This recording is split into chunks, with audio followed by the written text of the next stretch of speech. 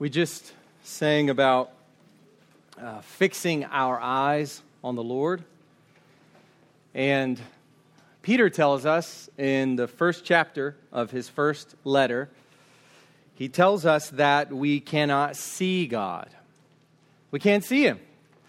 You won't be able to leave here today and go and find Him and make a good visual inspection of Him. We'll go through this entire life likely never hearing Him, feeling Him, seeing Him. We don't experience Him with our senses in that way, and yet Peter tells us that though we do not see Him, we believe. We love Him. And so how is it that we fix our eyes on Jesus? We do it by faith. That is the way we grab hold of God. And we know that our faith grows as we spend time in the Word. The Word is kind of like the medicine for the eyes of our hearts that help us to see clearly. Glasses, really, for the eyes of our hearts so that our hearts can see God by faith and grab hold of Him. And that's why we come together around His Word. I said some time ago that I think we need to be constantly reminded why it is we read the Bible. And there's so many reasons we read the Bible, and if we're not careful, we can just fall into a pattern of neglecting the Word because we have no theology of why.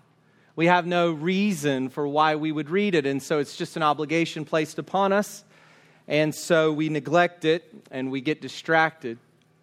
But I think when we remember that our eyes won't see Christ clearly without the Word, then we rush away and say, I need to see Him, because if I can't see Him, then my problems are huge, my sins are huge, everything else is so much in my sight, but not the Lord. And so we come now to do this together as a body.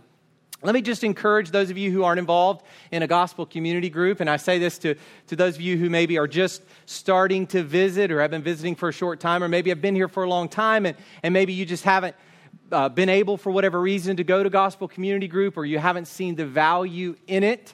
I would just encourage you, that is one of the key ways that we take the Word preached on Sunday morning and we begin to massage it into our hearts and our lives. And it's one of the ways that we build community so that we can hold each other accountable for living the Word. Because it's easy to live in the shadows, to live in isolation, and just to kind of be encumbered by our sins and just no one's there to hold us accountable. But when we have to come and confess our sins to one another and talk about our struggles, and when we get to bear the burdens of others, there's a kind of growth that takes place in all of us. So let me just encourage you, take this word that you received today and bring it in your heart with you to Gospel Community Group this week.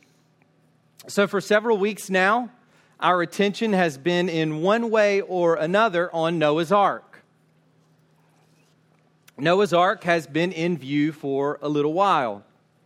We've seen Noah build the ark. We've seen Noah and his family and the animal kinds enter the ark.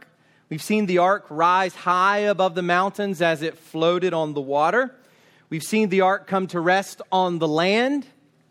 And last week we finished with Noah exiting the ark. And immediately after he exits the ark, he builds an altar and he does burnt offerings. He makes offerings to God immediately after he gets off of the ark. So that's really been the one, in addition to Noah, of course, that's been the one feature that we've seen go throughout all the way from chapter 6 through into chapter 9 as we come to our passage for today. So what happens after the ark? What happens after Noah's ark? That's the question that we come to today. And so the title for the sermon today is simply After the Ark, and this will be part 1. We'll look at part 2 next week. Today we'll be looking at chapter 9, verses 1 to 17. So if you'll go ahead and turn there. Genesis 9, 1 to 17. After the ark, part 1. There are two major passages that come between Noah's exiting the ark and his death. So if you look at the end of chapter 9, verse 29, it says, all the days of Noah were 950 years, and he died. Noah's death has been approaching. This righteous man, this blameless man, has death hanging over him just as every other human being who's lived up to this point has. And so when we come to the end of chapter 9, we are done with Noah.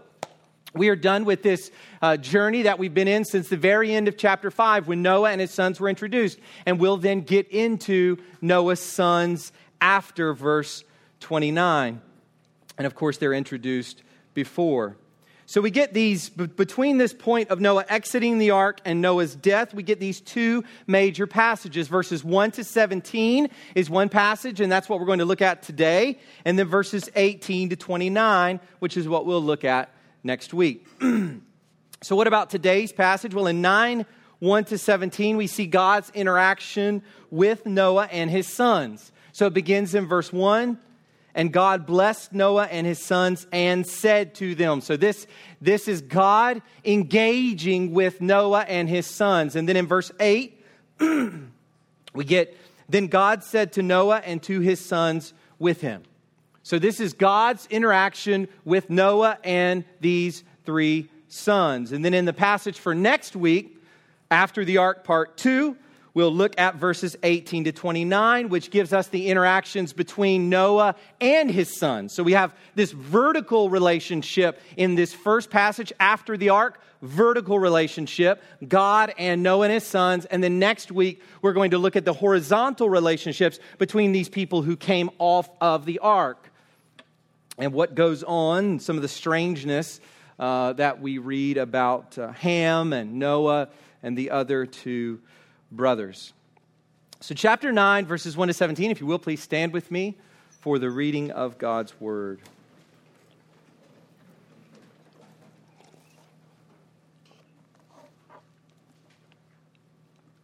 This is God's word for his people.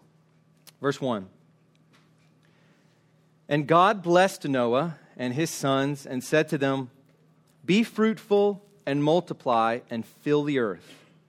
The fear of you and the dread of you shall be upon every beast of the earth and upon every bird of the heavens, upon everything that creeps on the ground and all the fish of the sea. Into your hand they are delivered. Every moving thing that lives shall be food for you. And as I gave you the green plants, I give you everything. But you shall not eat flesh with its life, that is its blood. And for your lifeblood I will require a reckoning. From every beast I will require it, and from man, from his fellow man I will require a reckoning for the life of man. Whoever sheds the blood of man, by man shall his blood be shed. For God made man in his own image. And you be fruitful and multiply, increase greatly on the earth and multiply in it. In verse 8, then God said to Noah and to his sons with him, behold, I establish my covenant with you and your offspring after you, and with every living creature that is with you, the birds, the livestock, and every beast of the earth with you, as many as came out of the ark. It is for every beast of the earth. I establish my covenant with you, that never again shall all flesh be cut off by the waters of the flood, and never again shall there be a flood to destroy the earth. And God said, this is the sign of the covenant that I make between me and you and every living creature that is with you, for all future generations. I have set my bow in the cloud, and it shall be a sign of the covenant between me and the earth. When I bring clouds over the earth, and the bow is seen in the clouds, I will remember my covenant that is between me and you, and every living creature of all flesh. And the waters shall never again become a flood to destroy all flesh. When the bow is in the clouds, I will see it, and remember the everlasting covenant between God and every living creature of all flesh that is on the earth. God said to Noah, this is the sign of the covenant that I have established between me and all flesh that is on the earth. You can go ahead and be seated.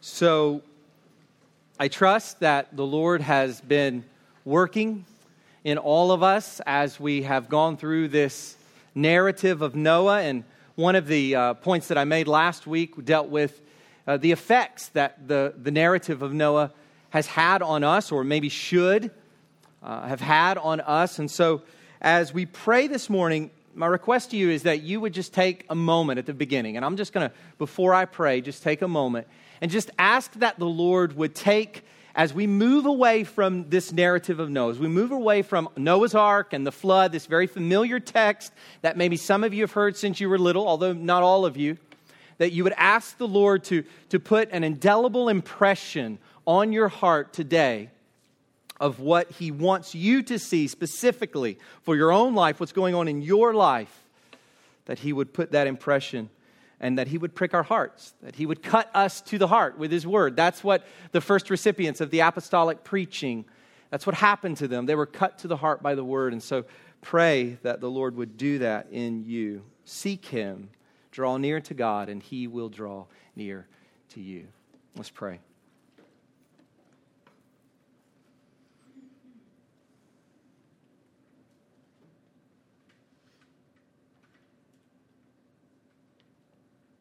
Our Father, it is no small thing to be here, gathered together as your people under your word. Father, we know that you say in your word that it is inspired, that men wrote it as they were carried along by the Holy Spirit, that it is God breathed. We know that you tell us in many places that your word is perfect, that it is pure. Psalm 119, many references to the perfection and purity of your word. We know that the Lord Jesus Himself said that your word, Scripture, cannot be broken. And we know, Father, that it is through your word that you made the heavens and the earth, and that you have spoken. And there was light, and you spoke, and all things were made, and you have spoken, and you have given rise to written Scripture. And Father, we know that you, by your Holy Spirit, the same Spirit who authored this book from beginning to end, works in us as a seal of what you've promised to us. That He works in us to convict us of our sin. He works in us to assure us of our salvation and to guide us and lead us into acts of love and service, to guide us to greater faith, hope, and love, to guide us to trust you and fight in your strength, your might, to be vigilant in prayer. And Father, we know that we are oftentimes closed off to your Spirit, that we grieve Him, we quench Him, that we ignore Him. Father, we ask your forgiveness for our sins. We ask that we would not do that today. And that one of the ways that we would not do that today is that we would listen to your word as it is read and preached this morning. Father, all of us, would you help us to be receptive in ears and in hearts? Would you help us to open our lives up to your Scripture? And Father, to be changed this day. We believe that what we are doing here today is the kind of thing and is the very thing that angels desire to look into. That angelic beings far more beautiful and powerful than we can conceive are peeking into the happenings in this middle school cafeteria. And they are amazed, glorifying you as your people, blood-bought, redeemed sinners, magnify you by faith. So, Father, help that be the case this morning. Would we worship you from pure hearts, and would we honor you in all that we say and do as we interact with one another, as we sing and as we listen, as we preach and pray. Father, would you guide us? We love you. We thank you for loving us, and we ask that you would protect us now from the evil one. In Jesus' name, amen.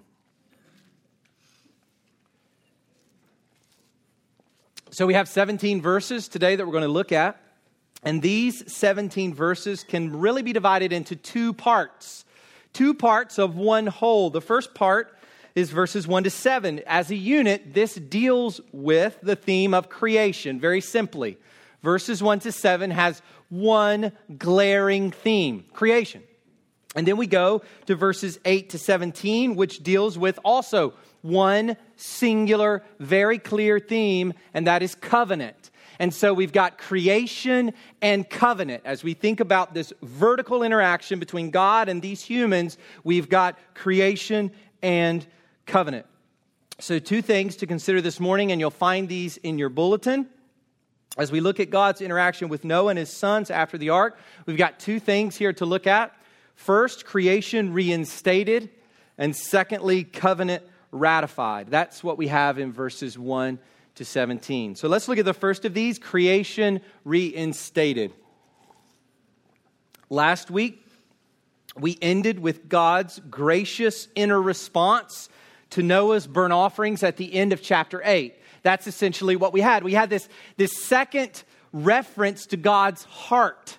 It's very interesting as you go through this passage about Noah that you have this language about God's heart. That God is telling us that sin grieves him. We see in chapter 6 that God is moved by sin. And as we talked about before, it's hard for us to understand what it is and what it means and what it looks like for the eternal, unchangeable God to experience grief. But we know that God is accommodating himself to our language. He's showing us, he's trying to communicate to us the gravity of sin in his own mind, in his own heart, that we would understand that as humans. We all know what it is like to be grieved. And so God tells us that he is grieved. And then at the end of chapter 8, we get this reference to God's heart. As Noah offers these burnt offerings to God, we see that God is moved in his heart, that he smells, as it were, the soothing aroma. His anger towards human sin is being pacified. God's heart is moved by Noah's offerings, and God responds to that. So that at the end of chapter 8, we get the kind of inner workings of God in response to Noah. But then here, well, let me read that first before we go on. So at the end of chapter 8, let me just read that to you, verses 21 to 22. And when the Lord smelled the pleasing aroma, the Lord said in his heart, I will never again curse the ground because of man. For the intention of man's heart is evil from his youth. Neither will I ever again strike down every living creature as I have done. While the earth remains, notice that, while the earth remains. As long as it remains. There will come a day when the earth will be done away with and remade. But while the earth remains, seed time and harvest, cold and heat, summer and winter, day and night shall not cease. By the way, this is the reason the sun came up this morning. This is the reason that soon it will get a little cool and we'll begin to see those beautiful leaves and break out the pumpkin spice and all that stuff. This is the reason why we transition in our seasons and days, all of this, because God has preserved it. As we go back to this passage, while the earth remains, seed time and harvest, cold and heat, summer and winter, day and night shall not cease. So that's what we got at the end of chapter 8. And what we have in chapter 9, catch this, God is communicating this inner disposition, this inner attitude, this inner response. He is communicating that outwardly and verbally to humanity. And so what God has already determined within himself to do at the end of chapter 8 is communicated clearly and explicitly to the human beings at the beginning of chapter 9, to Noah and his sons. So what does God say? Let's look. The first part of what God says is in verses 1 to 7. I want to read those again so that we can kind of put the spotlight on them. So verses 1 to 7, and God blessed Noah, and listen closely to the language, because this is going to be the focus in a moment. And God blessed Noah and his sons and said to them, be fruitful and multiply and fill the earth.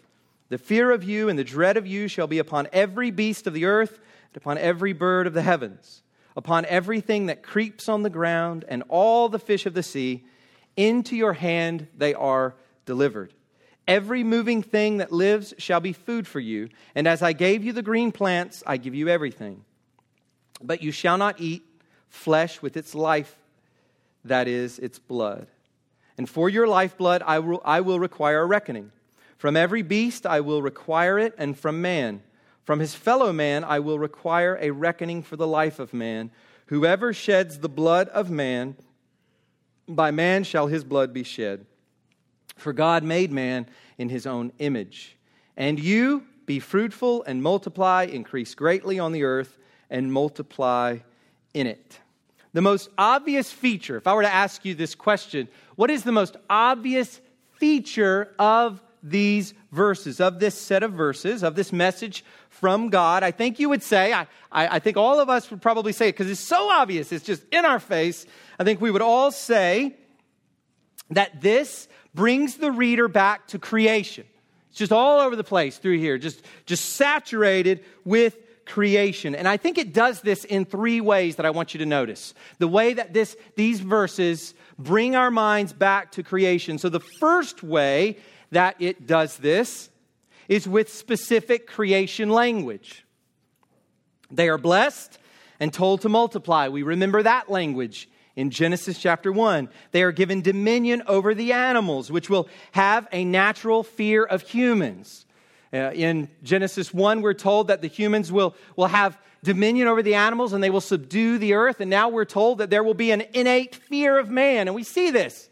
Even the most deadly of snakes, here's the people coming through the forest and slithers as fast as he can to get away. Now we recognize that sometimes people get bitten, eaten by sharks, and that there are other kinds of animal attacks, and we understand this kind of thing happens in the world. But we see in nature a natural desire among the animals to get away from man, to fear man, to move away. And this is given to animals by God. They are given food. The humans are given food in the form of animals. Now, man will be able to eat not just the plants, but also the animals. So if your vegetarianism is because of your health or because of other concerns, okay. But if your vegetarianism is because you think that this is wrong, morally wrong or bad to eat animals, that's wrong, according to the Bible. God has given animals to human beings to enjoy as food. And they are reminded... That'd be the one loud amen this morning.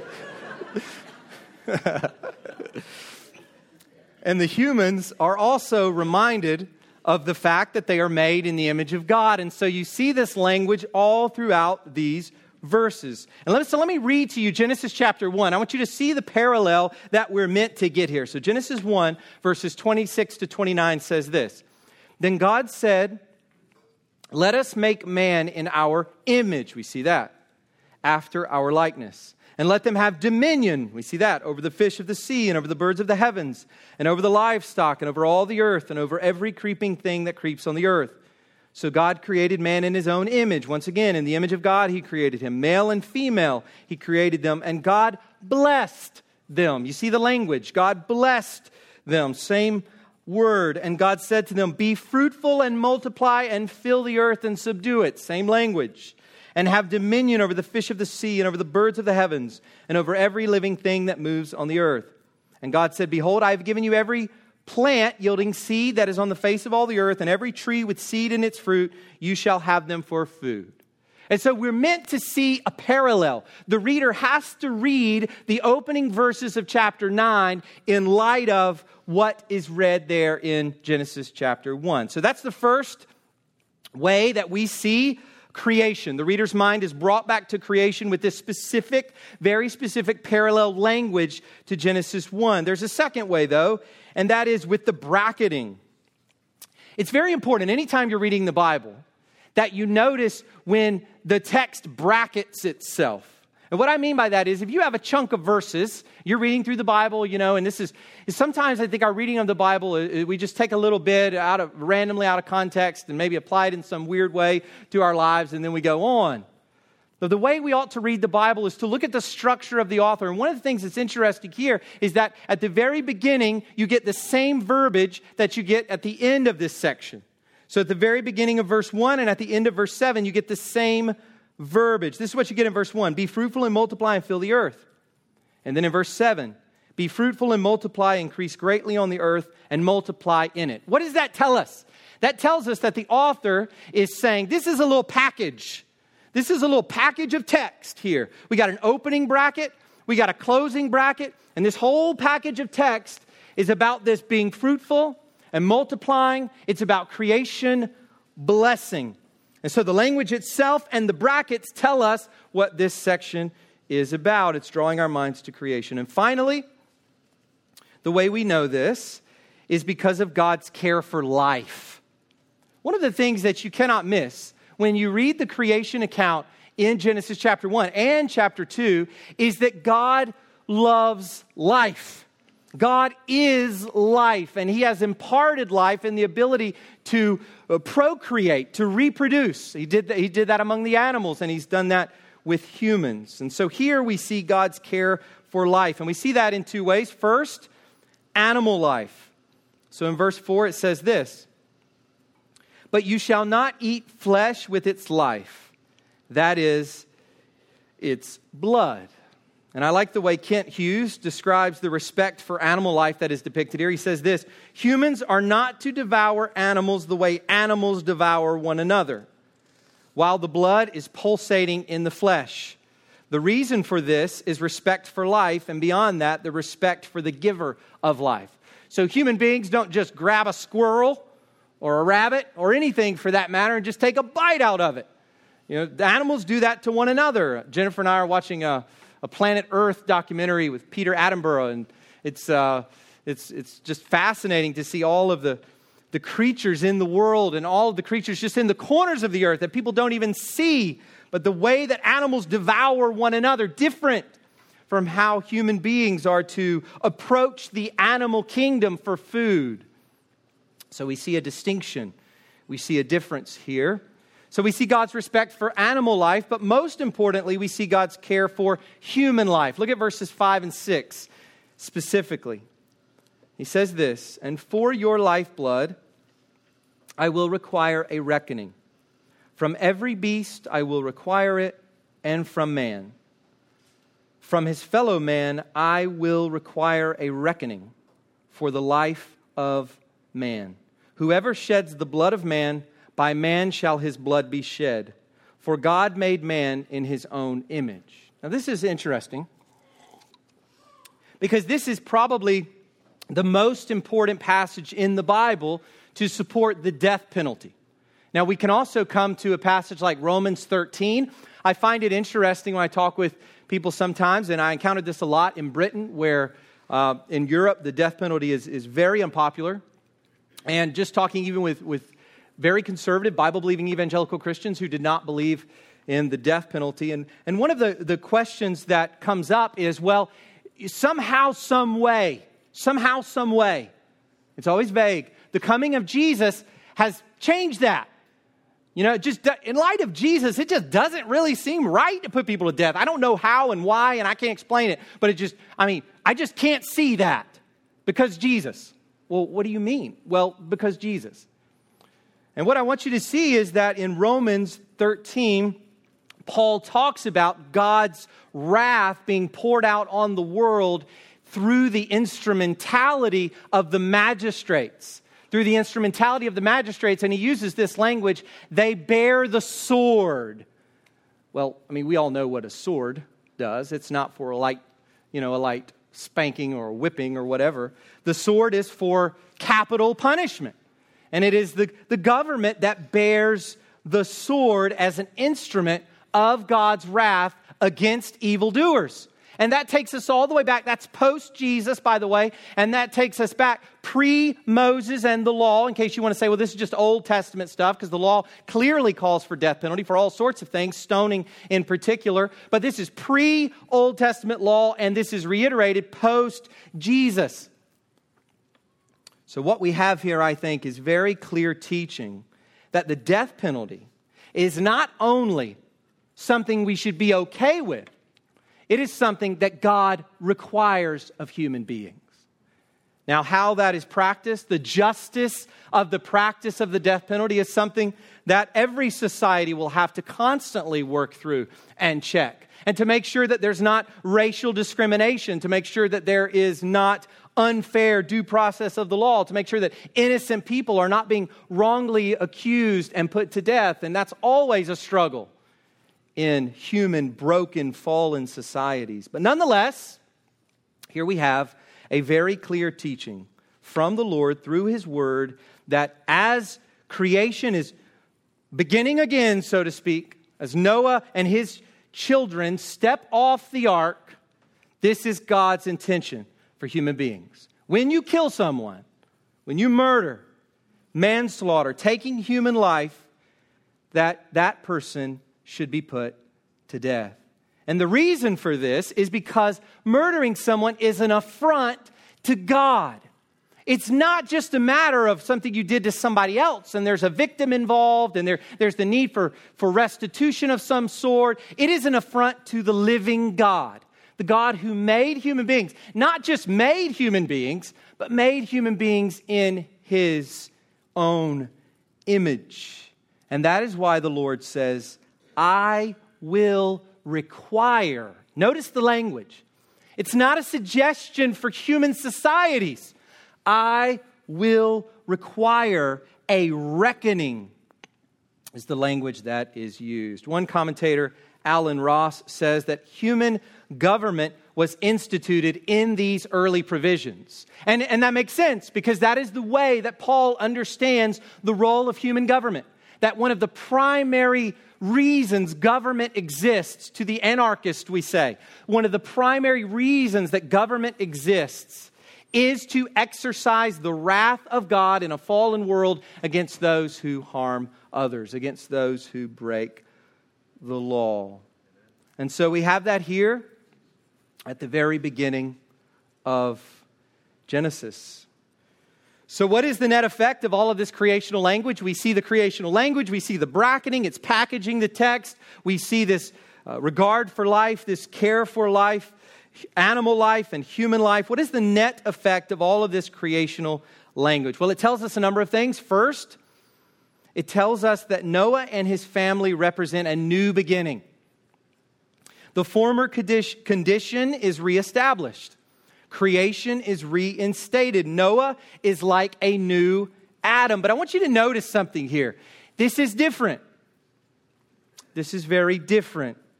We are reminded that this new world is very different from the world in the garden. We get the language in chapter 1 and chapter 2 of Genesis very different from what we find here. We see this kind of tension between man and beast.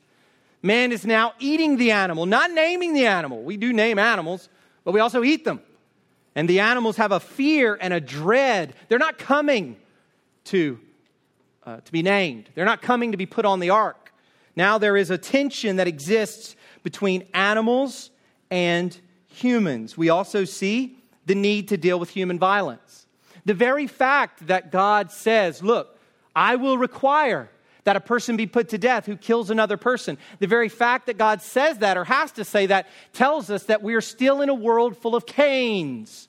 We're still in a world full of violence as it was. And all you have to do any given day is just look at any news page online or read any newspaper and you will see every week horrible things I don't even want in my head, things I don't even want, things I regret reading after I've read them.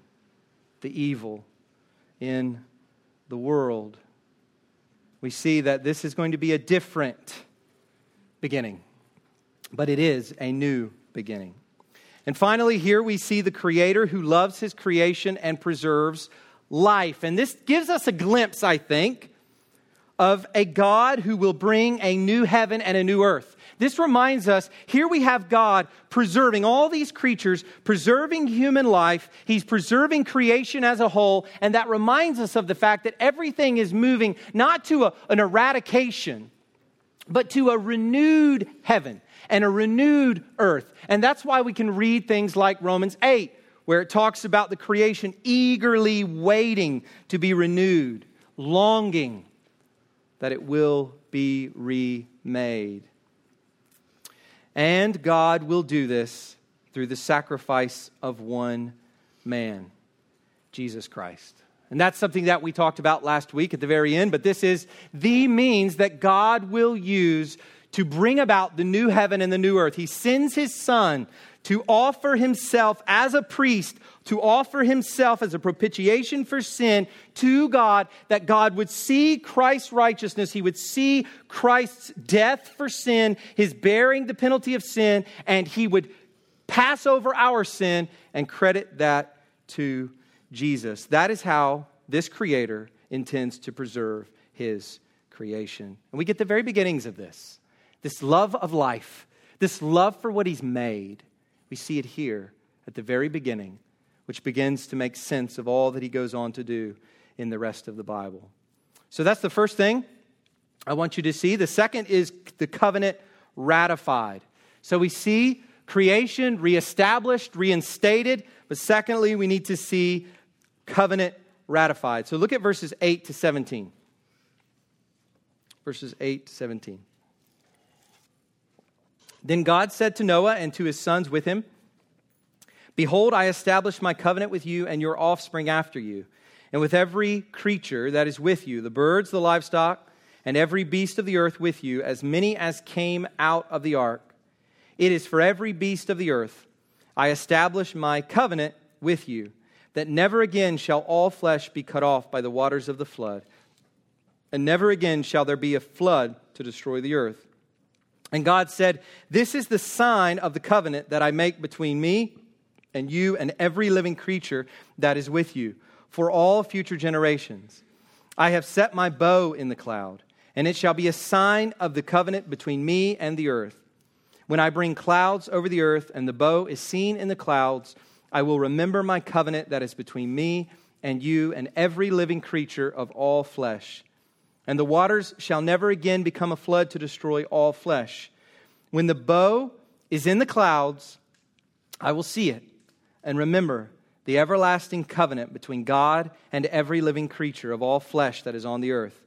God said to Noah, this is the sign of the covenant that I have established between me and all flesh that is on the earth." You know, when you're talking with your kids and you want them to know that you love them, or that they need to understand a particular point, or they need to understand a particular lesson, or whatever it is, you want them to really get it. You say it in various ways over and over and over again. It's repetitious in nature.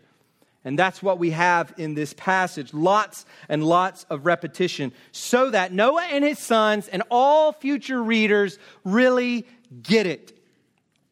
We have already been introduced to the idea of covenant back in chapter 6. So verse 18 of chapter 6, God says, I will establish my covenant with you, talking to Noah, I will establish my covenant with you, and you shall come into the ark. You, your sons, your wife, and your sons' wives with you. And so we've already seen this idea. That was the first occurrence of this word covenant in all of the Bible. So what is covenant? What is that? There's a lot of ways to describe that and understand that, especially in looking at ancient evidence from other societies around Israel for understanding what a covenant meant. But at a very basic level, as we get introduced to this idea, we'll see more features of this covenant as we go through with Abraham and later. But at a very basic level, God's covenant is a promise. It is a binding commitment. It is an assurance that God will act. And in our passage for today, God confirms this covenant and he gives a sign for it. So what is the promise? What is this promise or commitment that God makes? Look at verse 11. I establish my covenant with you, and here it is, that never again shall all flesh be cut off by the waters of the flood, and never again shall there be a flood to destroy the earth. You know, ancient people lived in fear of flooding. It was just a part of life, and many people today live in constant fear of flooding. And even in very civilized places where there is much infrastructure, places where there is much anticipation of natural disasters, we've seen that floods can wreak havoc on society. And we see floods throughout the world, these local floods, but God here promises that He will never again bring a flood to destroy all life on the earth. And there's a couple of things we see about this covenant. We see that it is unconditional. What does that mean? It means that it is a promise from God regardless of what man will do. Now that's fascinating to think about that. God makes a promise. He makes a commitment to the world, to human beings, to all creation, regardless of everything that will follow. All the atrocities of human sin that will come, that are going on even this very hour. All of God's people who will be murdered and killed throughout the world. All of the evil acts.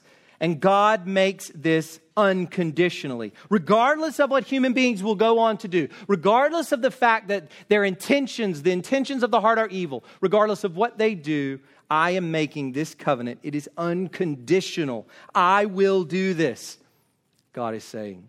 So it's unconditional, but it's also universal. It is to all creatures for all time. And I think what we're meant to see here is another expression of God's common grace. Remember when we ran into Cain back in chapter 4? And we read about how God put that mark on Cain, and then He sent Cain off. He protected Cain with that mark, and there were other reasons why God did that. But we see a kind of grace there being extended to Cain. And then what happened? We saw Cain's descendants in this godless line. They went off and they began to produce various forms of civilization. Art and metalworking and all of these other things. God blessed them in that. That's common grace, even for the ungodly. Jesus mentions this in the Gospel of Matthew when He says that the sun rises on the ungodly, the unjust, the sinner, just as it does on the saint. That God sends rain on the farms of those who hate Him and don't believe in Him, and He sends rain on the farms of those who trust Him as Father. He gives these things freely to all. And this theology runs throughout the Bible. This is the only reason. You know, this morning I was leaving my neighborhood and I noticed that a number of my neighbors were just kind of enjoying a nice sunny morning. It wasn't sunny, but a nice Sunday morning. You know, sitting out in front of their house or working on their yard. You know, just seemed very, very happy, very full of life. All of that, a gift from God, part of His common grace. Every time a baby is born, even to a God-hating person, it's a gift. Every breath of air, every bite of food, every enjoyment we could possibly have in this life is a gift from a good Creator.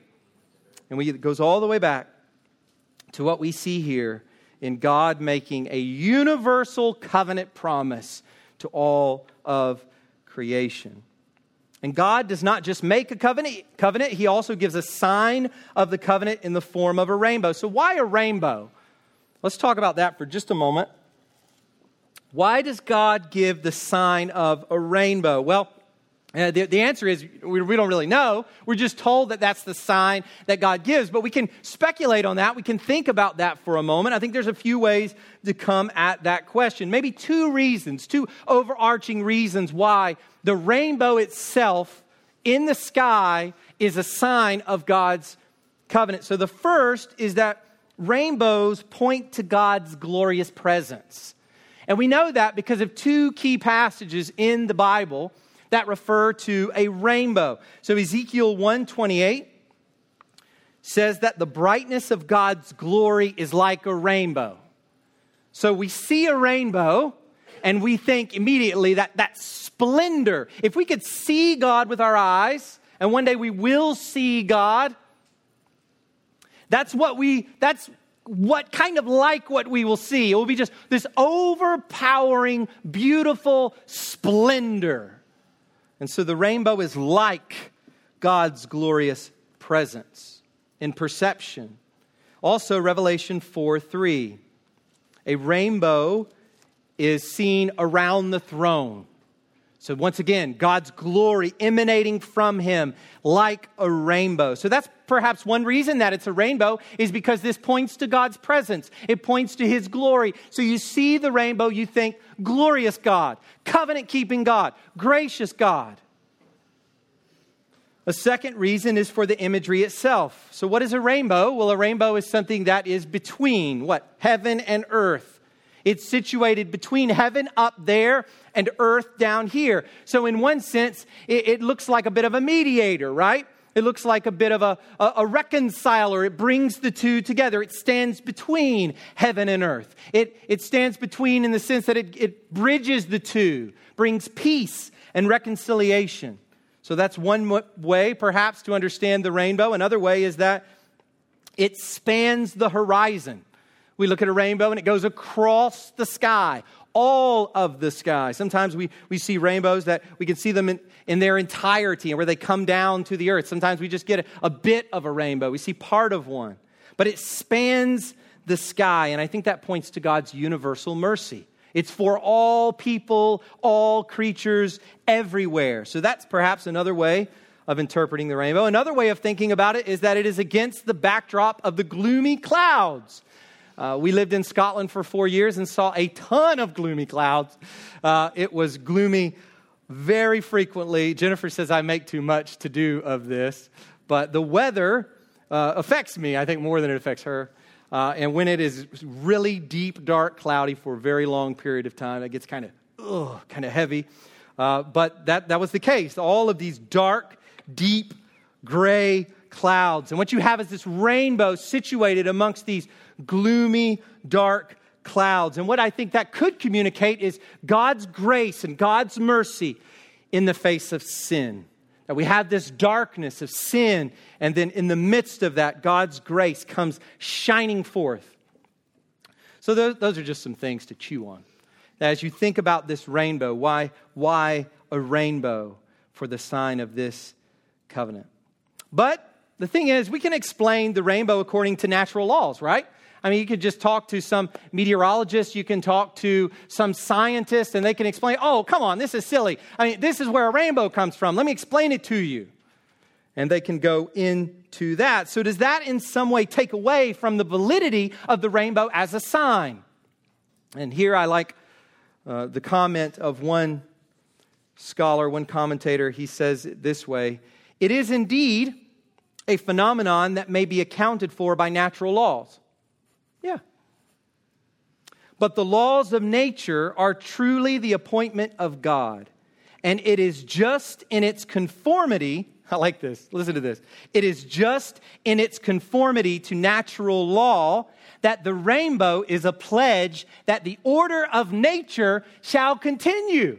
So even if you can explain the rainbow, as we can, by natural laws, the natural laws themselves that explain the rainbow demonstrate the truth of the covenant behind the rainbow. That the reason there are natural laws, the reason there is a creation that we can study, in fact, the whole reason that science can even function is because God has made this promise and He has kept the world in its stability, as we read at the end of chapter 8. So what is our response as we close this morning? What is our response to this covenant ratified? Well, we remember this very important thing about God. We have to constantly remind ourselves of this because the devil is active to dismantle this. And we would all, I'll say it in a moment, we would all, in theory, say this is true, but Satan loves to attack this so much that undoubtedly many of us this morning are not believing it or relying on it or leaning on it or building our lives on it. And here it is. It reminds us that God is a never lying God. He's a never lying God. We all lie one way or another. We all tell lies. We all twist the truth. We all have pretense in the way we live. Not God. He never lies. Titus 1:2, and we went through Titus some time ago, says that God is one who, quote, who never lies. He is a covenant-making and a covenant-keeping God. This world as a whole will never, ever, ever flood again. Ever, ever, ever. The rainbow reminds us of God's goodness to all creation. It reminds us of God's love for life. So when we see that bird that just flew by that window, when we see our pet, when we see any form of life, there is a disposition that we should have towards life. Not a perverted, twisted, pantheistic, human depleting understanding of animals and life. One in which animals become like humans and there's no distinction, or one in which animals are worshiped, but one in which we have the same heart towards creation as our God has towards creation. And the rainbow reminds us that God loves His creatures. All of those wondrous, beautiful creatures. He loves them all. And it reminds us that grace abounds over sin. When we see a rainbow, we are reminded that human sin cannot conquer the powerful grace of God.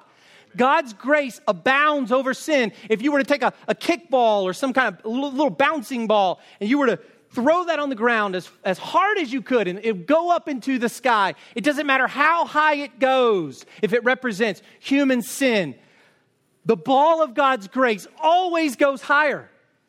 God's grace abounds over sin. And the rainbow reminds us, set amidst the dark and dreary clouds, reminds us that God's grace will conquer in the end. There will be a people who encircle a real throne of God in a new heaven and new earth.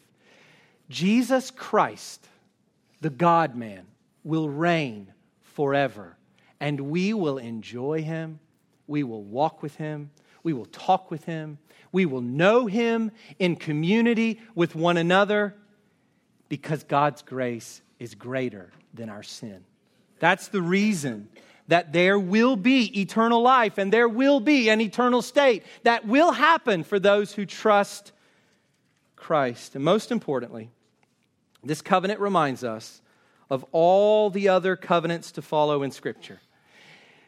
Many scholars of the Bible have pointed out that the covenants are the skeletal structure of the Bible. And there are many different ways of approaching the covenants, and theologians disagree as to how the covenants relate to one another and how one ought to understand the impact of certain covenants on the new covenant, the relationship of all the covenants to the new covenant, and all of that.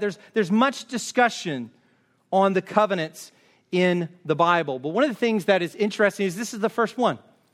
This is the first occurrence of all of the covenants. And what it reminds us is that there is a new covenant that is coming down the line.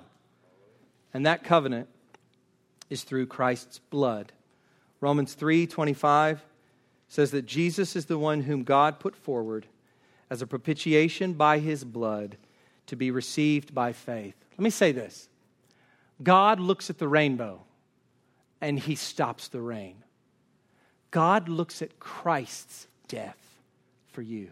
If you're a Christian, He looks at Christ's death for you and He stops His judgment. He does not punish you for your sins. For the Christian, our sins have not been thrown away and forgotten. Our sins were placed on Jesus. That's where they went. They didn't just get smothered under some earth somewhere. It's not as though God just forgot about them and let them go, buried them under some sand and covered them up. No, He took them off of us and He put them on Jesus. So when God sees the rainbow, He says, no water. When God sees Christ, He says, no wrath, no judgment, no death, only life. In Luke chapter 22, verse 20, as we kind of think ahead for the Lord's Supper, Jesus says this when he institutes the Lord's Supper with his disciples. He says, "This cup that is poured out for you is the new covenant in my blood." So all the covenants that we will encounter throughout the Bible find their true and ultimate expression in the very thing in 2018 in Noonan, Georgia, that we will image and participate in here in just a moment as we come forward and we take that little cracker and we dip it in that juice or wine. We do that. We are in that moment, as it were, looking at the rainbow, the real and ultimate rainbow. And we are saying, through Christ, all my sins are forgiven. Through his blood, God's promise to me is certain.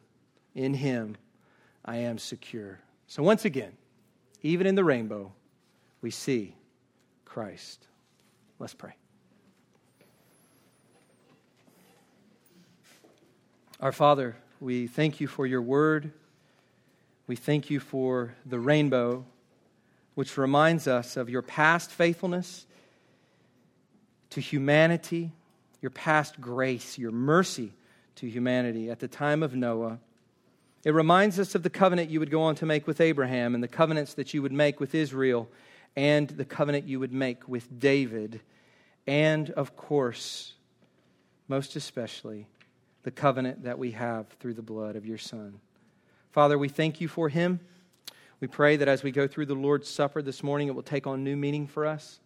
We pray that it will be a time of enjoyment as we consider the fact that all of our sins have been taken away and that this is a secure promise, just as sure as that rainbow says stop water. We know that Christ's blood poured out for us stops your wrath. And Father, we pray that we would trust that. We would be assured of our salvation this morning. Those of us who belong to you, that you would assure us of our salvation, not by looking at the frailty of our own lives and our own prayers we've prayed and our own professions, but by looking at Christ crucified and freshly today putting our faith in him. God, give us this grace, we pray in Jesus' name. Amen.